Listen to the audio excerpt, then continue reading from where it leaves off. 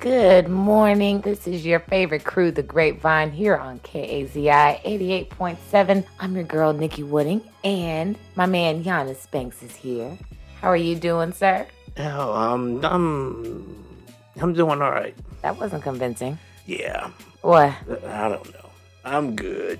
Okay. Well, I hope everyone that hears my voice, of course, here in Austin, and I know that we have listeners in other states, but there was a tornado and a horrible storm that went through Texas. I shouldn't say a tornado. There were a bunch of tornadoes that went through Texas, Oklahoma, seems Louisiana, and it's just rolling across the United States. We had one close by in Round Rock that hit really, really bad out there. Mm-hmm. I think Hutto, help me. Hutto? Yep. Okay, thank you. Hutto. Shout out to Hutto. But we will also want to send our love out there because I think they had a pretty bad tornado that hit out there too. Mm-hmm. There was hail. Oh my goodness. It was loud as hail. I had to finish it. I wanted to say it so bad. Okay. I just hope everybody is okay. Everybody is checked on their loved ones and heard back and everything. You experienced some of it too, because it was a pretty big storm. Yeah, just some rain and some thunder and lightning. I know the tornado and whatnot moved east, so right. I think everybody's seen the video of the guy in Elgin in the red truck. Did you see it? Or? The video with the red truck? No, I think I missed that one. Okay, so this is the one where the truck was on the side and the tornado just kind of spinning around on the ground. What? While the guy was in it. And then I guess he got flipped over on his tires and he drove off. And I saw somebody who helped him said, he was shocked and shaken, and understandably so. So the weather was bad. It's moved to east. Yeah, it hit New Orleans. New Orleans. It hit pretty bad. It hit over the 9th Ward area. Mm-hmm. They thought was going toward Six Flags area over there as well. Jesus, this storm is huge because I think it's like it merged of two storms. Right. Because one was already coming that I think that we got from us to Dallas, and then one came off the coast from like kind of the Brownsville area, and that made its way up as well through San Antonio and Houston. They got hit. Mm-hmm. I think the one from Dallas hit Jackson, Mississippi. Jackson had quite a few tornadoes that hit actually. When last I was looking at the chart, easily had 5 or 6 tornadoes that hit Jackson in the Jackson Island. What was it? 1, 2, 3, 4, 5, 6, 7. Yeah, about 8 or so tornadoes in the Jackson, Mississippi area. It's crazy storm, crazy way to start the week. Right. Thankfully, we only had a few injuries over here in Central Texas. Hadn't seen any deaths. I think I did see a death in New Orleans from this storm. Very strong winds, and it was just tragic to see all that play out and all that happen, and folks on the overpath and at the Walmart off of 35 and 45, and just how stuff was destroyed over there and houses that were destroyed. Right. It was rough just to see, thankfully that folks didn't lose life here, once again in Central Texas, but a lot of damage. And I know they have declared a disaster. The governor has come out and declared it so to help folks get some aid that they need. So Right. And I think there's a couple of shelters that are in place in Round Rock, also, of course, in the other affected areas. So if you are hearing the sound of our voice and are looking for resources, do check on your city websites and local shelters, because I know we, at my daughter's elementary, have already started can drives and everything else. So we're looking to get resources out there as soon as possible. Mm-hmm. Also, away from the storm, let's go all the way to Florida, because it had to do with Texas and Florida. I was like, oh goodness, what's going on now? Disney is apologizing for a Texas team performing at one of their events. Supposedly, there's a widely circulated video of Port Neches Groves High School. Their team mascot is called the Indians, and he is a man wearing headdress, and their chant is "Scalp 'em, Indians, scalp 'em." Well, of course, that was deemed derogatory by the Native American that saw the video, and from the rhetoric that they have been, trying to educate people about for the past, I don't know how many years now. Right.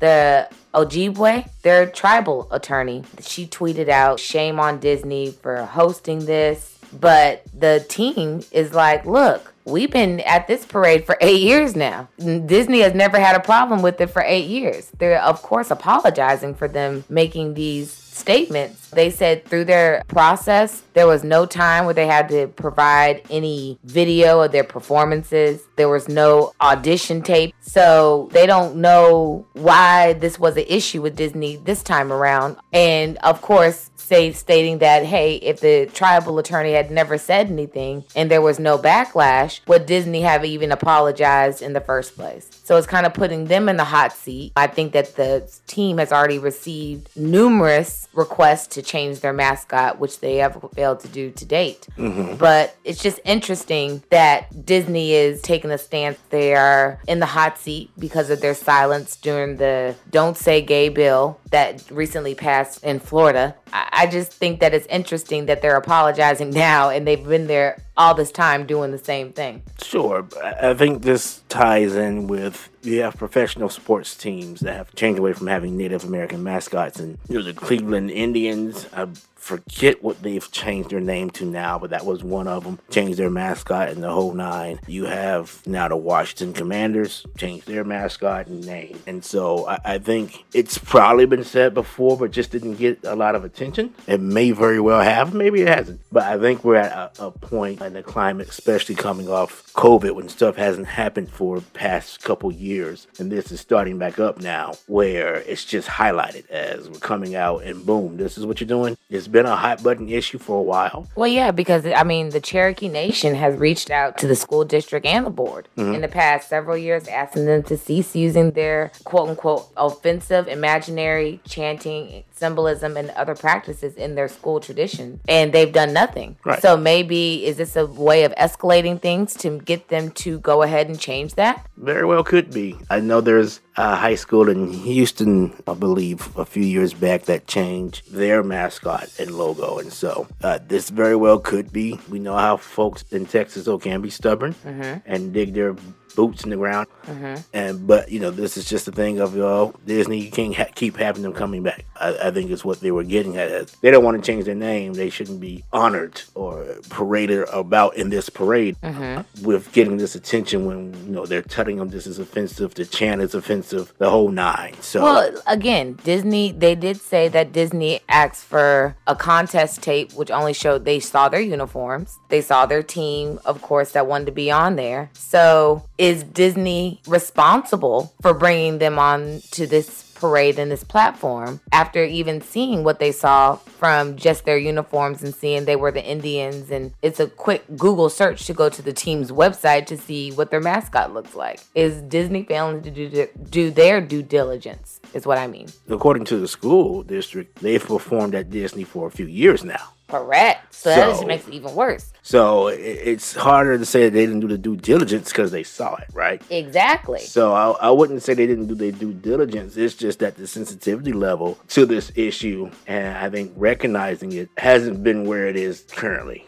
And that tipped off with the sports teams, the professional sports teams saying, we're going to change our logos. Of course, that came from the summer of George Floyd, right? Is where those sports teams, where everybody trying to figure out something we can do. That's what went with them. That's what they did. But since then, we've kind of been locked down, and I don't believe this parade or whatever has happened in Disney for a couple of years now. So here it is, their first time rolling it out, and this happened. Then, boom, you have this attention on it because folks are still in that hyper vigilant phase and they're noticing things. And yeah, this is probably something that Disney has ignored for a few years, as with those sports teams and other schools and other places. And now the climate is as such where that's not the best thing to do. Right. Well, I don't know. We'll see how Disney handles this. They have a lot they are dealing with from a PR standpoint right now. And of course, let's see how the school handles this, because they are requesting them to change that mascot and their chants and things of that nature. So I think that between Disney and the school, I think that we're all watching to see what that response will be. Should they go ahead and change things, both Disney and the school? Anyway, let's take it around the world. We have a war still going on in Ukraine, between Ukraine and Russia. I believe that Russia and President Zelensky, they met recently to talk about the war and reaching a peace agreement. I guess from the attacks that are all happening currently and that we are all watching on our different media, we can see that peace talk didn't produce much. the way that it's being handled around the world, as far as the U.S. companies have cut off their business and commerce with Russia, Right. and have affected their ability to bring in money and proceeds for their artillery and armory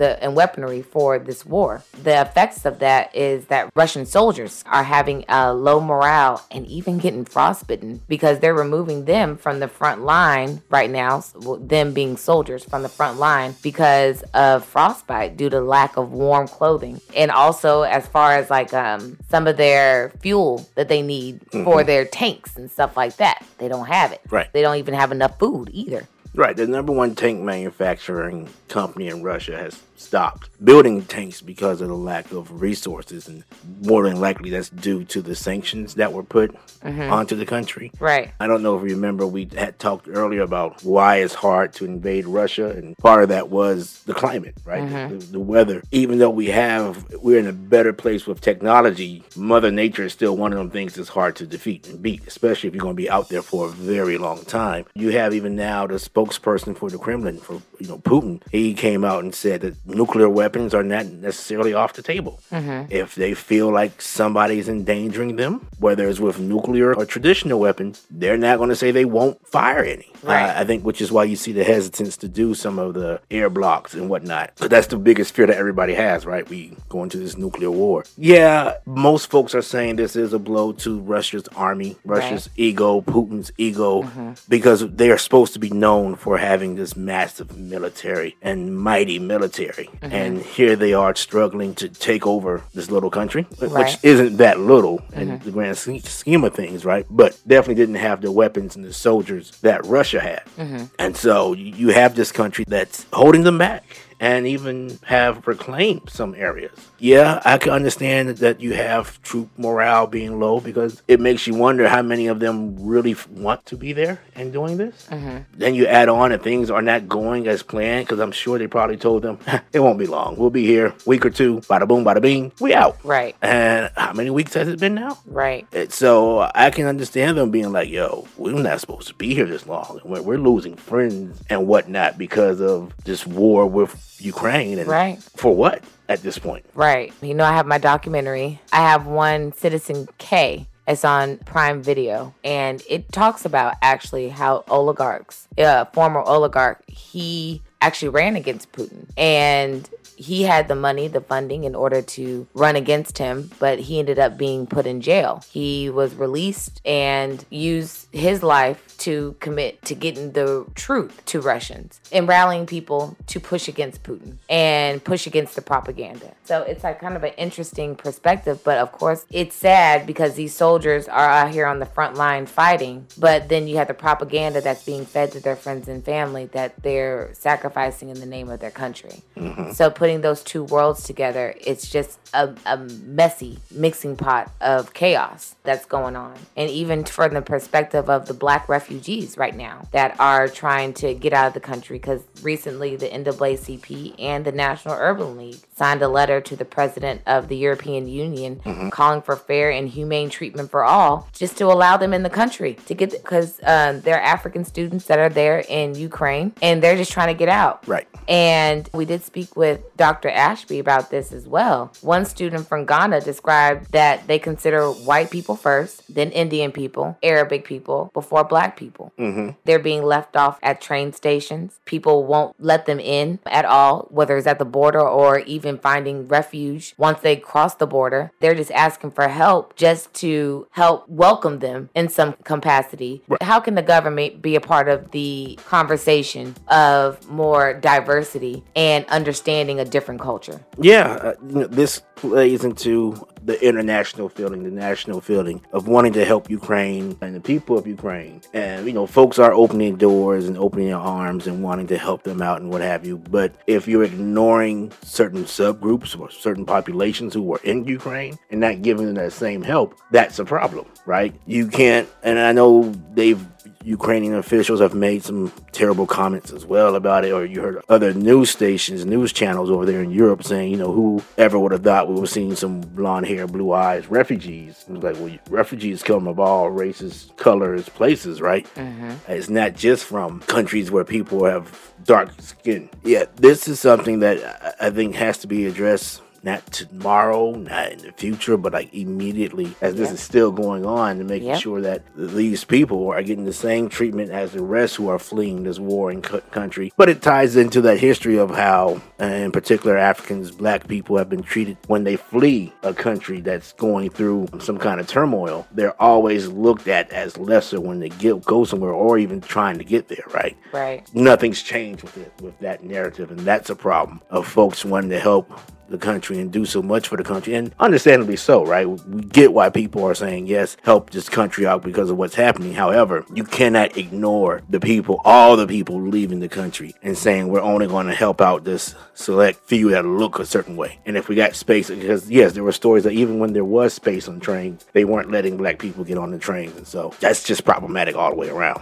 Well, I guess I would consider this a part of our Black excellence a little bit. Shout out to the Pirates at Hampton University. They're offering free room and board to Ukrainian students this summer. The president of Hampton University, Mr. Harvey, he reached out to the U.S. ambassador of Ukraine to see how the university can help. He has said that the faculty and staff has been disheartened, of course, by what they have heard and have seen on media. And for students who are simply studying in Ukraine, they can come to Hampton University. Everything from tuition, housing, and meals will be completely covered. Yeah, I hope it's not just, he said Ukrainian students, but I hope that includes, I would think it would include African students and others who were studying there who may not be of Ukrainian descent, right? Well, he did say students who were simply studying in Ukraine. Okay. So I guess he is saying that students that are probably of diverse ethnicities. They just happen to be in Ukraine studying. But it is 50 to 100 students. Right. And they're not the only college that's doing that. So there's other colleges that are doing this as well. So there wouldn't be a groundswell, per se, of a whole bunch of people trying to get into Hampton. There will be some space for it to be spread out to other schools. And, once again, that's nice that they're doing that and great. But hopefully they can use some of that influence as well to make sure that those people of color, black folks, and all the folks over there who are being kind of mistreated or treated as second, third, fourth class citizens are being treated fairly. Right. And also within HBCU news, remember the bomb threats that were happening last month? And I think some of them carried on to this month as well, but mainly January and February that were happening across the country. Vice President Kamala Harris announced that the HBCUs that have experienced these threats are now eligible for grant funding under the Project School Emergency Response to Violence program from the Department of Education to enhance campus security and provide mental health resources. So the awards typically range between $50,000 to $150,000 per school. They noted that because of these threats to HBCUs, learning has been disrupted, critical resources have been diverted to emergency response, and there has been an increased burden on already overwhelmed campus mental health systems. That's great. I hope these schools do the work and apply for these grants, and this money can help those students who have been impacted in only ways you can imagine. Now that can impact your studies and the whole nine. So I'm hoping that it will go to a good use. Kudos to the Department of Education and Vice President Harris for announcing this and putting this stuff into action. And let's make sure these colleges get the money and it's used in the right way. I hope that the schools are able to provide the services that these students will need with this money and the help they will need with the money. Right. Well, do we have a little bit of time for a legal minute real quick? Sure. Okay. Well, on Monday, a jury convicted a Tennessee man in the slaying of former NBA player Lorenzen Wright. He was found 12 years ago in his hometown in Memphis. So the jury deliberated for about 2 hours before it found Billy Ray Turner guilty of first-degree murder, attempted murder, and conspiracy in the death of Wright. Wright did play 13 seasons in the NBA before he retired after the 2008-2009 season. If you recall, this happened 12 years ago. Prosecutors allege that Wright's ex-wife, Sharia Wright, masterminded a plan to kill her ex-husband and recruited Turner and her cousin, Jimmy Martin, to help her. They were indicted back in December 2017, more than 7 years after Lorenzo Wright was killed. She, being Sharia Wright, entered a guilty plea to facilitation of murder in July 2019 and was sentenced to 30 years in prison. So Turner was a landscaper and knew Sharia Wright from church, and they had a secret romantic relationship going on. Mm-hmm. Martin, again, that was her cousin, was actually facing charges of killing his girlfriend and said his cousin helped pay part of his legal fees. So he was convicted and he's currently serving prison time in that case. And he received immunity from prosecution in the Wright case, I guess, for his testimony. Can you believe 12 years for this family to finally get closure? Yeah, 12 years of having to deal with this stupidity. Correct. This is a long time. One thing I've always heard from law school and even beyond is justice is slow. Yeah. Wow. For this family, Lorenzen Wright's family. Of course, we send our condolences to them because, like I said, they've been grieving this loss for now 12 years, just trying to get closure. And finally on Monday they did. So Google is being sued for discrimination against their Black employees. So civil rights attorney Ben Crump, he filed a racial discrimination lawsuit against Google this week, claiming there's been a pattern of racial discrimination against minority employees. He says at a press conference on Monday that former Google employees came for their dream job that turned out to be a nightmare because of bigoted, discriminatory, racist culture that exists within Google. The lawsuit does allege a pattern and practice of racial discrimination that was filed on behalf of April Curley and former and current Black employees at Google. Curley specifically said that she was unlawfully terminated from her position after her manager said that she was creating a report on Google's discriminatory practices. She basically was trying to sound the alarm from what Mr. Crump says and was retaliated against the victims of the racist culture that exists in Google, quote unquote. Another tech company and some more problems. Right. And I think he even said that the person was trying to bring the attention to Google to fix, and they Correct. fired her. Is that correct? Yeah, so she was gathering information to make a report to bring to Google, and the managers found out about it, and they were basically saying that she was terminated because of that. Trying to help you fix your problems. Right. You're just adding to your problems. Right, pretty much. You proved my point. Right.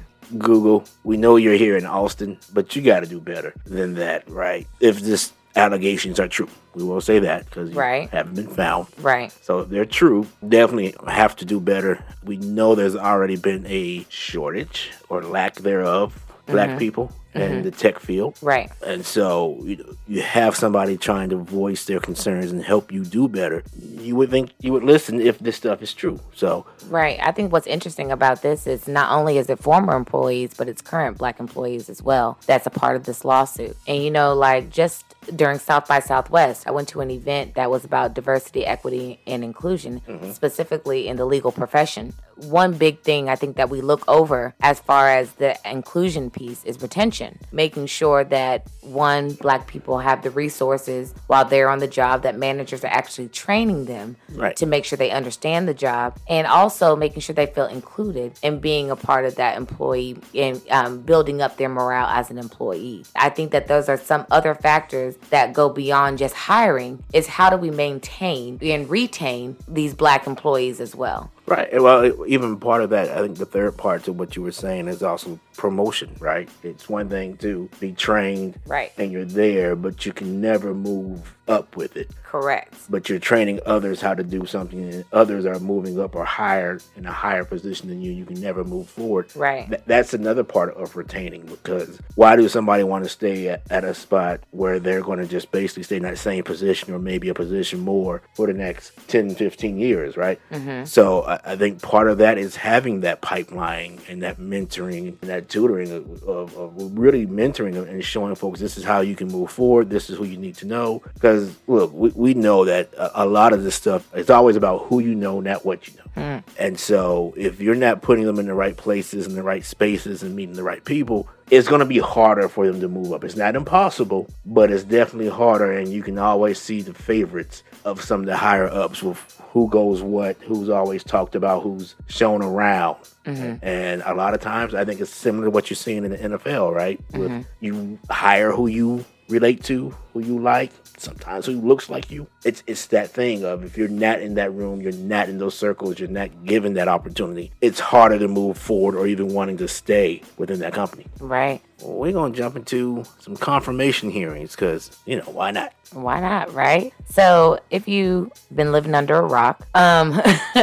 Judge Kentanji Brown Jackson, she is currently in nomination for the Supreme Court Justice. If she is confirmed, she will begin in October of this year. She has had a couple of days of grueling questioning from the Senate Judiciary Committee. Some of the topics that she's had to explore into, if you will, was the size of the Supreme Court, critical race theory, dark money, the length of sentences that she's handed down in child pornography cases, including some books, whether they are appropriate or inappropriate for children, her law school, law review articles that she's written, and also some of her private practice representation as well. It's been interesting, to say the least. There's been some grandstanding. It's always grandstanding. To say the least, about some of these senators who've been questioning her, specifically some of the Republican senators that have been questioning her. They have been upset about previous confirmation hearings and have made this an opportunity to either, I don't know, some people say retaliate, and some people say to voice their concerns from their nominees. Yeah, I don't know how they can be upset or trying to retaliate from the previous hearings because they just had one for her, like last year or so? Correct. So, well, not her previous hearings. I'm just saying previous hearings for the U.S. Supreme Court nominees. Got you. Like Kavanaugh, Barrett,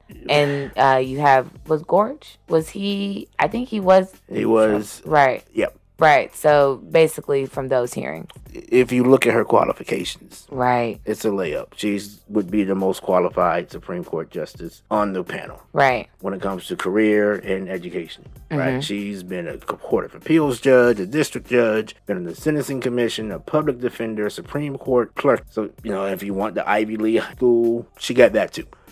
So she got the boxes checked. Nobody else comes even close. Well, Breyer came close, and that's the one she's replacing, right? The rest of them, it's not even close of being qualified for this role and for this institution. So right, it is, and it has been interesting to see the line of questioning and the grandstanding. Of course, you have folks on this committee who have presidential aspirations. Right. And a lot of these questions and grandstanding is tying into those aspirations where it's not even a lot about her, more about them. We see you. How I can be seen, how I can score brownie points. Right. That's really what it's all about. I mean, when you see Ted Cruz trying to tie CRT to her, it's funny because supposedly the Republicans, they had came out and said, we're not going to do anything racist or try to tie anything racist to it. We want to just do questions on the facts. And that same day, the RNC tweeted out that terrible picture of her saying she shouldn't be known by her initials, but instead CRT. And a lot of folks feel like, a lot of experts feel like she's being asked these critical race theory questions simply because she's black. Right. And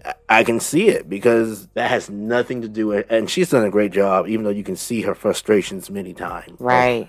Deep breaths, sighing, pausing before she speaks, because clearly I'm sure she wanted to cuss some of them out, but you can see how she's composed and how she couldn't act like Kavanaugh did with his emotional breakdown and crying and whatnot. She isn't afforded that luxury. So right. I think she's handled herself, very well and given great answers. I think the only time that she's basically had a facial reaction to things has been Ted Cruz's critical race theory and his question about the book, that children's book that he had, that whether it was appropriate or something like that. Right. I mean, it was kind of off the wall. And There's a few other faces I saw too, to some other senator questions, but yeah.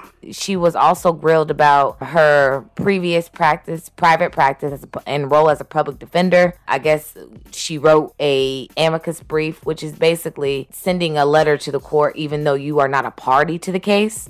Just how do you support either side's position or what the judge should do in this case? So she did that on behalf of her client, and they are like picking apart her brief and saying, hey, this is what you believe. Well, you have to remember that every client that an attorney has is afforded the right to have diligent advocacy on their behalf. Right. And so that means that we have to use language to ensure that their position is conveyed, not necessarily how we feel, but how can we best articulate how they feel as our client. So that was really interesting. And they even went into, like I said, her law review article. I'm just like, are we really going back to law review? Imagine someone taking an article from back when you were in undergrad and then using it against you later, 20 years down the line. And it's just like your thinking has changed, has developed. If you think about it from a law review perspective, this is before you even practice law. You're still in law school. You haven't even got a JD yet. My thing is, once you get into the practice of law, your viewpoints do change. But I wonder if this is going to affect law students down the line to say, do I really want to join law review? Do I want to be a part of this? Because it can be used against me as I grow into the practice, emphasis again on the word practice, of law.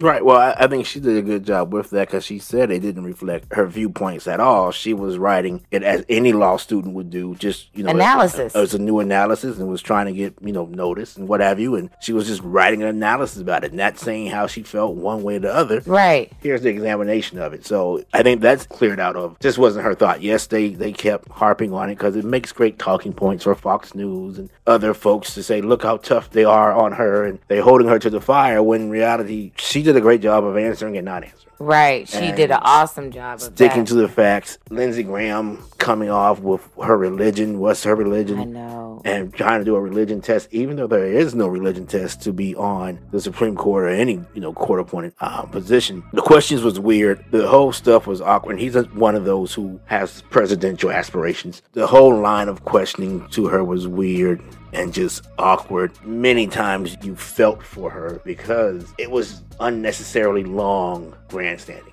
Right. They got their 30 minutes to ask questions. I get it. I think you can see some of her frustration too, as when they ask her questions and she's explaining it away, it's not what they want to hear, where they try to force her to be, it's a yes/no question. She's like, yeah, no, it's not that simple. There's that frustration, so they cut her off or stop. Well, I only got so much time. Right. Well, you asked me a question though. Right.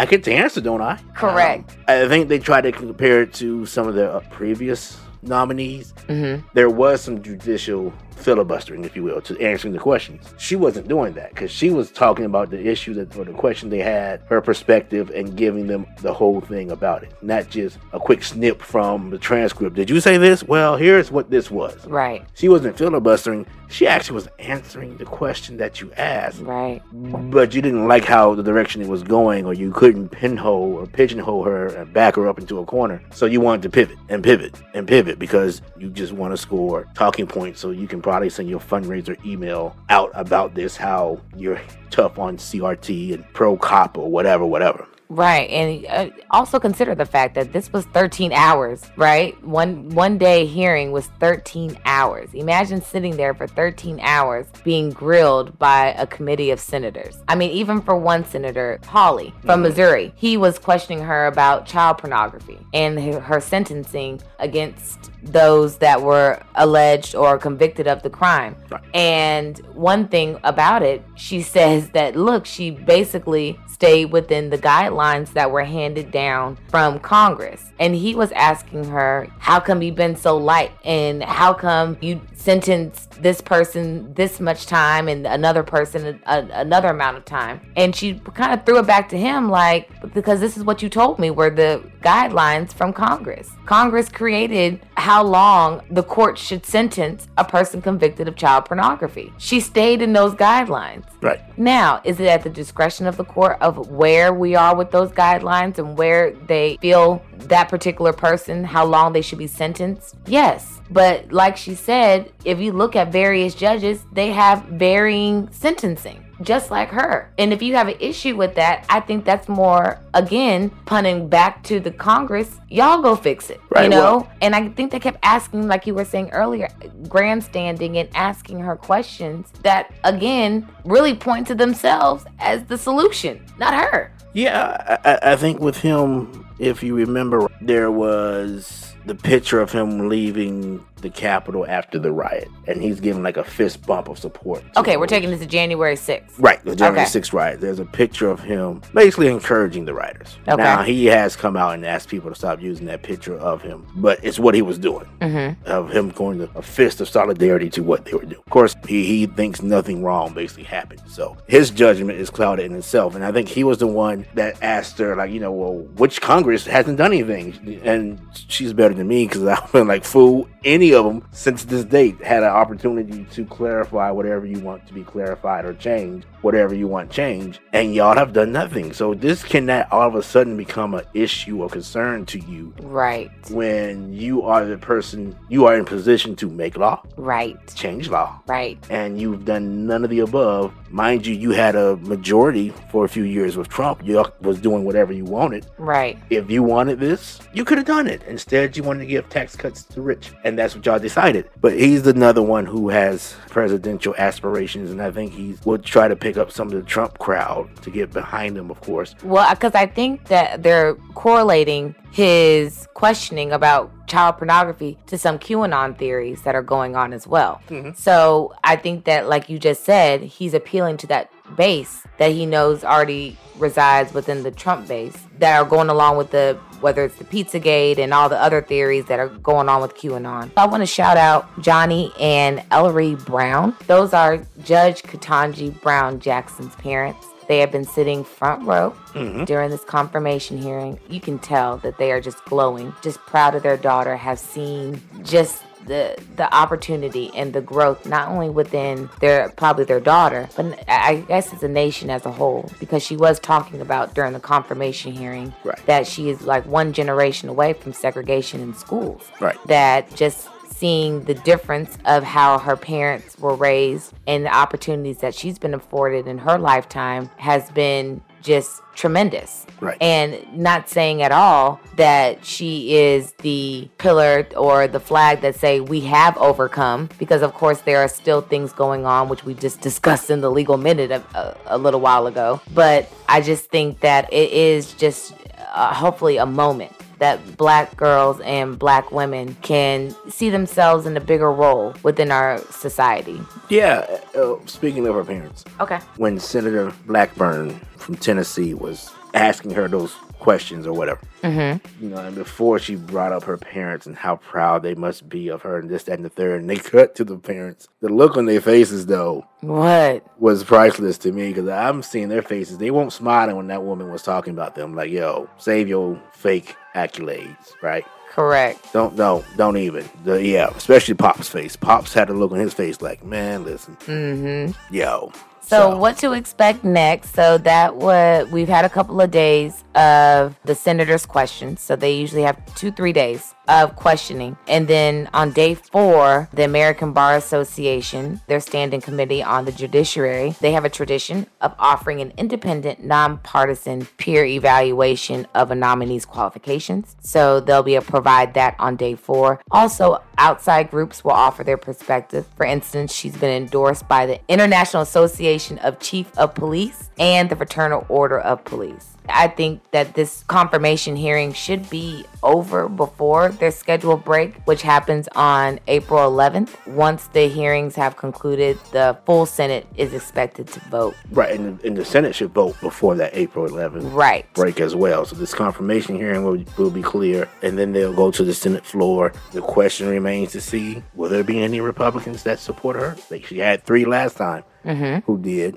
Mm-hmm. And then, of course, there's always the 2 wild cards that are in the Democratic side as well. So yeah, we'll see as this moves forward. This is definitely a historic moment. This has been historic from the beginning of this process. And so, yeah, we'll see what happens and what's next. But I haven't watched political TV like this in quite a long time. I know, I'm glued to it. It's been refreshing to kind of get back to that stuff. But it's been also mind-blowing hearing the questions and seeing all the grandstanding that has nothing to do with her job as a jurist would be, right? As on the Supreme Court. These questions that they're asking her has nothing to do with it. Right. For her as a justice, I think it will be a great asset to our country and to the court. As a reminder, she is replacing Justice Breyer. He is remaining on the bench until the end of the court's present term. So that's usually in July or June, could possibly be, depending on how they finish up their cases, their docket. So if all goes well, Judge Jackson will assume her seat in October when the new term begins. Hey. Since we are talking about the Supreme Court, Justice Thomas, he has been off the bench for the past couple of days due to an illness, and now they're saying that it's not COVID-19 related. Right now, they say that he is resting comfortably.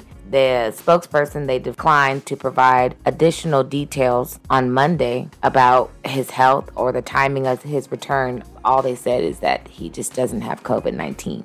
This is interesting, being the fact that these justices are now getting up in age. Mm-hmm. And so I believe he is 73, he being Clarence Thomas. Correct. Right behind him is Justice Alito. I believe he is 71. Mm-hmm. As they are now getting up in age, it's the question whether they are looking to retire and who will replace them as well. I know that Biden had a commitment for a black woman to be on the Supreme Court, and I'm wondering if, say, Justice Thomas were to retire, would he replace him with a black man? Or would he see the opportunity to replace with a Native American woman? Because we did speak about that. A Native American person has never sat on the Supreme Court. So this would be an opportunity to, again, diversify, but then you lose a black male voice on the bench. So I know, how do we balance that? Well, we know that those two will not retire under a Democratic president unless they're forced to via health reasons, right? Right. And even then, I think they will try to hold out as long as they could. Oh, definitely. But if health does become an issue and push them off, yeah, the question will be, if it happened this year, do you have Manchin? Will he play ball with the D's since the Republicans did it? Was it Trump's final year with their confirmation? Right. They said it's fine to do. Apparently then it was fine to do. So you But remember before with, who is it, Gardner? Right. With his confirmation, they said, the Republicans at the time said that it was too soon and too close to the election, which is why Barack Obama couldn't get him through the confirmation to put him on the Supreme Court. Right. Well, apparently that was just then, and now it's okay because they did it for the I think it was Barrett who was the last one, where they rushed through it before the elections were done. So apparently, right. But we know that we know that they're a party that a lot of times they go back and forth between their ideologies. Mm-hmm. So it's a question of which ideology is necessarily convenient for them, and I don't think that, being the fact that it would be a Democratic president nominating someone, they will find a way of it not being convenient. Well, and that would be okay, because as long as, and that would be the hard part, if all the D's stick together, it wouldn't matter. They can say what they want to say, how it's inconvenient and this, that, and the third. However, if all the D's stick together, then they can move forward. That's going to be the thing to see what happens this election cycle or this year. And if something happens after this year, it will all be based on what does the makeup of the Senate looks like. Mm-hmm. You know, as well, of course, the House for other things, but in particular for this, since the Senate does the confirmations, it will be all about how does the Senate look after November of this year, to kind of get a feel of what kind of justice you will get for the Supreme Court if one has to be replaced before the next presidential election, or even after that, and depending who's in office. So yeah, that's true. Well, also in politics, what's going on, Mike Braun, he is a Republican from Indiana. He suggested on Tuesday that the legality of interracial marriage, which the Supreme Court ruled in 1967, was an issue that was best left for individual states to decide. However, hours later, he issued a statement attempting to clarify his remarks. He was saying that this should be something where the expression of individual states are able to weigh in on these issues through their own legislation, through their own court system. Quit trying to put the federal government in charge. When he was then asked about the Supreme Court ruling in Loving v. Virginia, which banned states from enacting laws that restricted interracial marriage, he said that when it comes to issues, you can't have it both ways. When you want diversity to shine within our federal system, there are going to be rules and proceedings that are going to be out of sync, maybe with what other states would do. That's the beauty of our system. Right. He tried to pull the whole "I misunderstood the question" excuse. Right. When the question was plain and simple of, does that include interracial marriage? And he's like, yeah. There was no trick question. There was no gotcha moment. There was no anything. It was a straight up simple question. He said gotcha moment, right? For him to answer. And truthfully, I feel like he spoke how he felt. Right. I mean, the way he said that it's going to be different in each state, especially on the case of Loving v. Virginia. Of course, like I said a minute ago, it's a case that banned discrimination on interracial marriage. And to say that states will be different, so you're basically saying it's okay for some states to say interracial marriage is illegal versus some states saying it's illegal, and that's beauty to you as far as diversity? Yeah. How? This is one of the roles of the Supreme Court, is what it was designed for. Right. Interpretation of the law. Right. And so that's their job. Right. They did it. I think, they get so caught up in what they would like to see and have that the truth comes out. It slips out from them at times, right? And I think this is a case of the truth slipping out. It's hard to, when you read the transcript of the question, there was no trick behind it, again, right? So it's hard to believe that you misunderstood this question. And they gave the normal boilerplate apology, excuse, explanation, whatever you want to call it, right? I'm against discrimination against any race. This is something I condemn, whoop-de-whoop-de-whoop-de-whoop. However, when you was asked that simple question, you were okay leaving it up to states to not allow interracial marriages to happen or dating, what have you. So you could theoretically be married in Pennsylvania, but you hit Georgia, and now they don't recognize it, and that's no good. And so this is what the issue may be.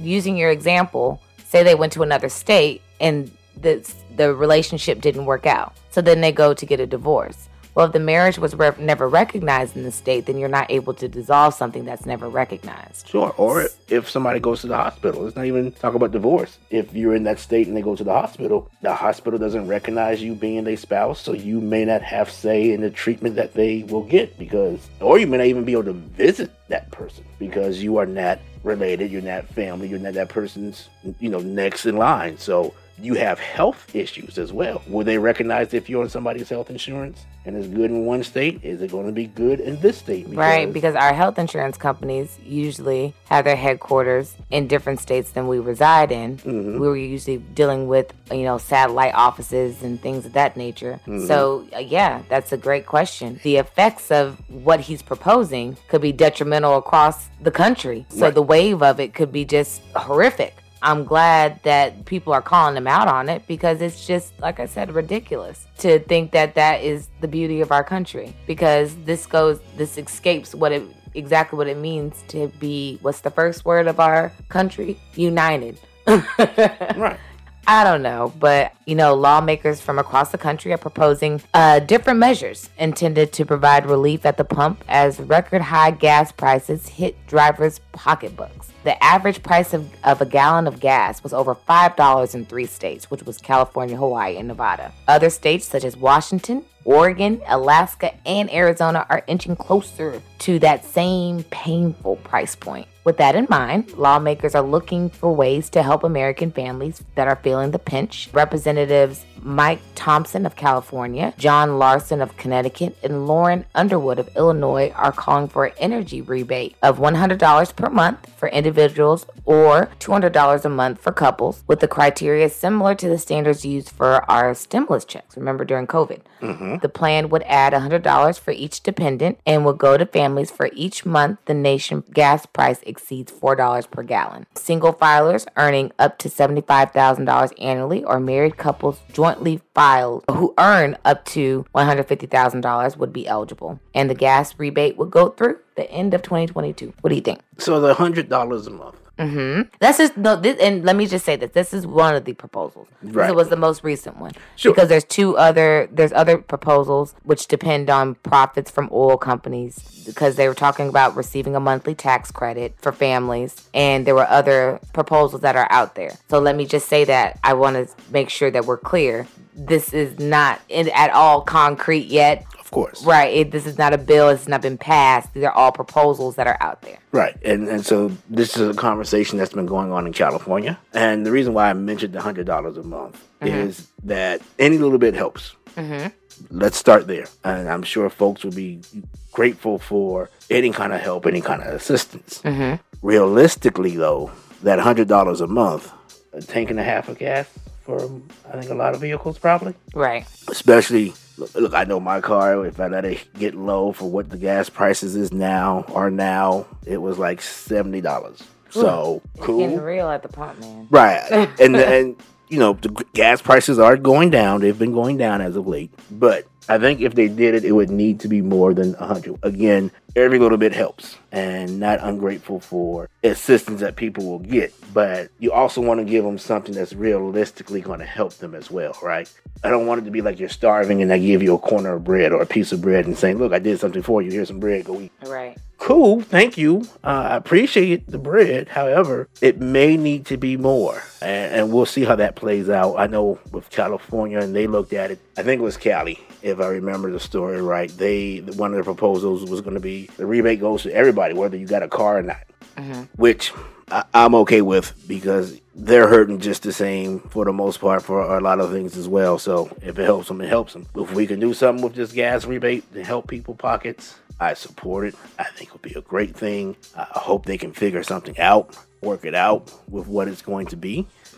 And, you know, let's move this ball forward with helping alleviate the pain families are feeling, and even decisions some people are having to make now about how and where they go and what they do. Yes. Speaking of feeling the pinch, the government is feeling the pinch as well, because they are running out of money for COVID-19 testing, treatment, and vaccines. The White House said on Monday that absent additional funding approval from Congress, that they'll be forced to scale back on boosters, domestic testing capabilities, antibody treatments, preventative treatment for immunocompromised individuals, and even sending vaccines out to the rest of the world where they've also needed assistance and are relying on our help. They said also major effects could be seen on research and development of COVID treatments. You know, I think that not only are we feeling the pinch at the pump, we're feeling the pinch for our health care as well. And Congress, in both situations, we need you to do something. We're feeling that pinch everywhere. I've seen folks even talk about how their rent has been increased. Right. The offer has been $600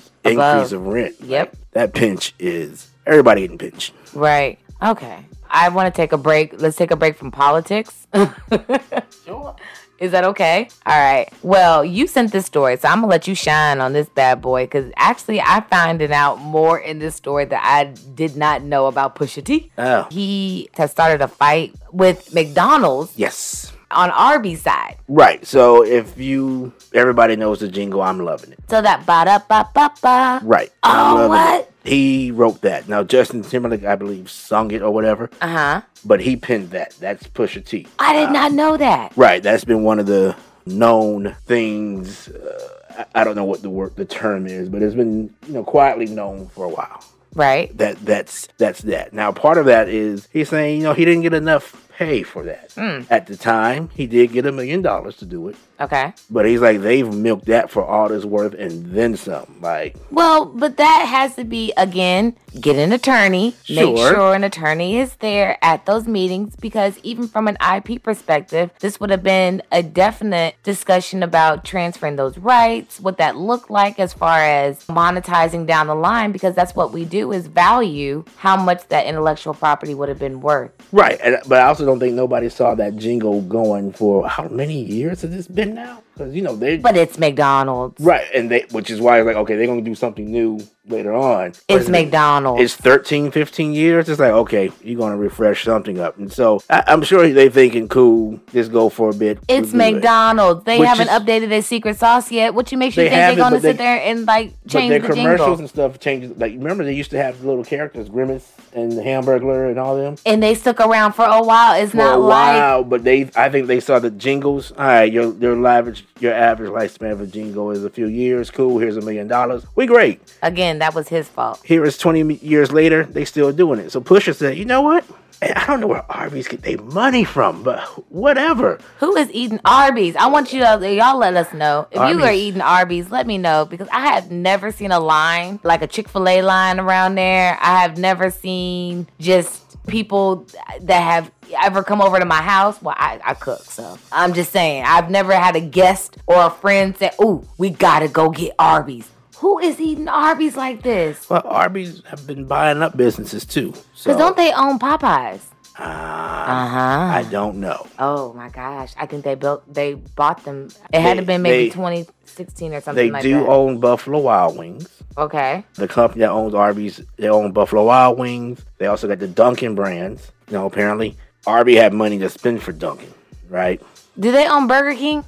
I don't know. Okay, I was wondering. No, they do not own Popeyes, so just want to let you know. Okay, they snubbed their deal. I about to say, I remember there was a discussion whether they bought them out, but yeah. Okay, go ahead. I'm sorry. So yeah, back to it. I guess they approached Pusha and was like, "Yo, we want you to do this jingle for us." Okay. He did his track, and it really is. It starts off all about McDonald's. He even put it out on his Twitter account. Just dropped a diss track with Arby's. Grab some popcorn and a spicy fish sandwich. # Arby's spicy fish diss track. # Arby's paid me, but I would say this anyway. So, because that ad came out in 2003. So, okay. Yeah, he says he felt like he should have had more stake, and he wanted to let Arby's know, yo, I'm here to help. This, again, is an example of why you need to make sure you attend these meetings with council. He said, I had to get that energy off me, and this ad was the perfect way. He needs to read his contract, because I hope he has no non-compete agreement in there.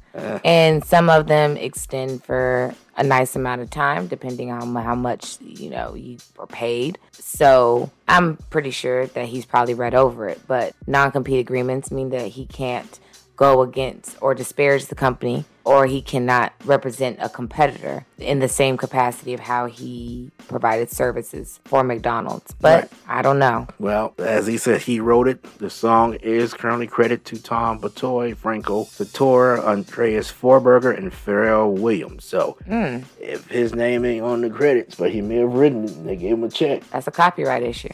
Well, then that's a copyright issue. So he needs to sue him for that. Either that, not make a diss track. Hey, he's getting more money. So I don't know. I think he had fun doing that, and we'll see if McDonald's responds. The last thing we need is a hip hop fast food restaurant beef going on, pun intended. Yeah, I don't want to see it.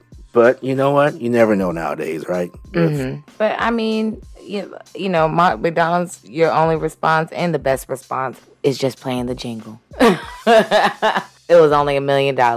And look how much we love it. Moving along. Hey, Deion Sanders, he's back in the news. It's not about his amputated toe this time. He said that he's going to call out the teams that didn't come to Jackson State Football Pro Day on Monday. Right. So on Tuesday, he named each team that didn't attend in an Instagram video. He said 24 teams came to witness our kids yesterday in its entirety. And I appreciate you. But there are 32 teams in this Crayola box. Therefore, the Dolphins, the Broncos, the Texans, the Bills, the Buccaneers, the Ravens, the Panthers, the Browns, the Vikings, and the Eagles. Where art thou? You could have sent somebody, man. You could have shown up just a little bit. He said that he won't forget the teams that didn't show up. I guarantee you that you're going to go to Mississippi State and Ole Miss. I guarantee you that you're going to show up there. I understand you're saying that they have more talent. I understand. Guess what? We're coming. We're coming. We're coming. And when we arrive, you better be here because our kids deserve it. He said what he said. Yeah. I mean, he's been doing a lot to change that landscape and get folks to notice HBCU more, the athletes, the programs, the universities. True. And so this is, not a surprise of him doing that and calling them out and saying, look, y'all won't hear. And I think it takes that because his pro day wasn't just for Jackson State players. I think Alcorn State had players there and a couple other schools in the area had players come out there for that pro day. So he wasn't just focused on Jackson State with this. It was HBCUs in that general area. So this is that opportunity for them to be seen because if I remember correctly, I don't think none of them got invited to the NFL Combine. Right. If I'm correct. And so they weren't seen there. So this is that opportunity where scouts will be able to see them run the drills. Mm-hmm. I mean, theoretically, the game tape should be enough. Right. However, they want to see these things, these pro days. You do some throws, you run something, they poke and prod you, whatever. Mm-hmm. For those who are coming from a smaller school or smaller divisions or the schools that aren't getting that same amount of attention, I can understand a pro day to help show them what you can do. And I think that was the purpose, was to have those kids, those students, I should say, those young men, show what they can do and that they're ready for that level. And for those teams that didn't show up, shame on you. Right. Not, I hope you didn't say it with a question mark. No. Oh, okay. He said it was a period. I'm sorry. I'm making sure, y'all. That's all I was just checking. I mean, even if it was, it's like, is shame on you the least I should say? I should probably say more, but I'll FCC. leave it with shame on you. FCC. Exactly. But nonetheless, let's take it to some Black excellence. We do have two people that we are spotlighting this week. You want to take our first one? We have actor Anthony Mackie. He's from New Orleans. He bought 20 acres to build a production studio in his hometown. So he's shifted from being a trained actor who was actually at... Sorry. You want to take this from me? Oh, right. I got it. Yeah. Whatever. So he actually trained Turn my mic off. Apparently, I'm not needed. You want to get this? You know what? It's mine. I didn't know if I could pull it up. It wasn't pulling. That's why I was saying you grab it. Okay, but he was trained at the New Orleans Center for Creative Arts. He was recently Captain America and shifted from in front of the camera to behind the camera and produced hit films like The Banker and Outside the Wire. The studio will be located in New Orleans East, and he will be in the hope of building a film and television production studio as well. The land is, I guess, off of I-10 near the Little Woods neighborhood. Mm-hmm. Woods, hey, shout out to Wood. Never sure. It's good to see him bringing that to New Orleans. I thought it was interesting. The actor, what is his name? Wendell. Oh, yes. Yes, because he plays like dad, like the father figure a lot. Right. He's from New Orleans as well. Wendell Pierce. There you go. I was right. In my head, I was thinking Pierce. He had put out a tweet congratulating Mackie on doing that. Mm-hmm. But he highlighted there was a difference with it, though, where he was trying to bring a grocery store to New Orleans. Oh. And the mayor at that time, according to Wendell, went to the bank and had them stop it. So he couldn't bring a grocery store. And the current mayor, which is a different one, is helping and welcoming the movie studio. So it is a great thing. It's going to be an opportunity to bring jobs and keep some of the talent they have in New Orleans there. I think one of the city council members are talking about they want to be Hollywood South. I think they have to compete with Atlanta for that title because Georgia kind of has that on lock at the moment. Mm-hmm. But it's going to be great boost for the economy, great boost for the people there. Once again, with creating jobs and just, even actors in Texas can probably benefit from it because New Orleans is closer than Georgia. That's true. And so there will be opportunity for a lot of the actors who are trying to make it or are making it or are doing things here a little closer for you to go. Right. And then another person that we are highlighting today is Takesha Clark. She is the first Black woman to own a postal franchise. She recently started her business out in California and actually opened a second location in Long Beach. She recently did an interview with Black Enterprise, and she was saying that, hey, she was inspired to get into this area because of some work that she did with a nonprofit. She understood that some of the trials and tribulations of seeing victims of drug and child abuse, and she just wanted to really rise above and create opportunities for them, then also be able to provide the services within her community. So kudos to her. Good job. Yes. So guess what, guys? Well, I guess Jan, I thought you were going to answer for me like you did with the other story, though. Oh, ouch. Yeah, ouch. I know. You know, I'm sorry. No, I just really was just... No. I couldn't open up the tab. I was like, look, I'm going to get to this story. And it would not open. That's exactly what my tab was saying. No. Nah. But nonetheless, it's the end of the show for today. Of course, you can catch our full episodes online on Spotify, iHeartRadio, Google Podcasts. I know I'm forgetting a lot, but nonetheless, you can find us on pretty much all your podcast platforms. Type in The Grapevine Talk. You'll see our beautiful logo. Go ahead and check out our recent shows from last week and the week before. But we will check in with you next week. Got any parting words, Jan? Yeah, they can follow us on social media. Right. The Grapevine Talk. That's who we are on Instagram and Facebook, and The Grapevine ATX on Twitter. There you go. See, I can come in every once in a while, and that it'd be an asset to the conversation. Yeah, when you let me come in. Ouch. I let you in, you forget? Right. Back to the bench you go. All right. Right. I didn't get a chance to shout them out, but shout out to the Pantherland, PVAMU. All right. Check y'all next week. It's too early to yawn. Sorry. We'll check y'all next week. The Eagle Nation thing just took it all out of me. I'm sorry. My bad.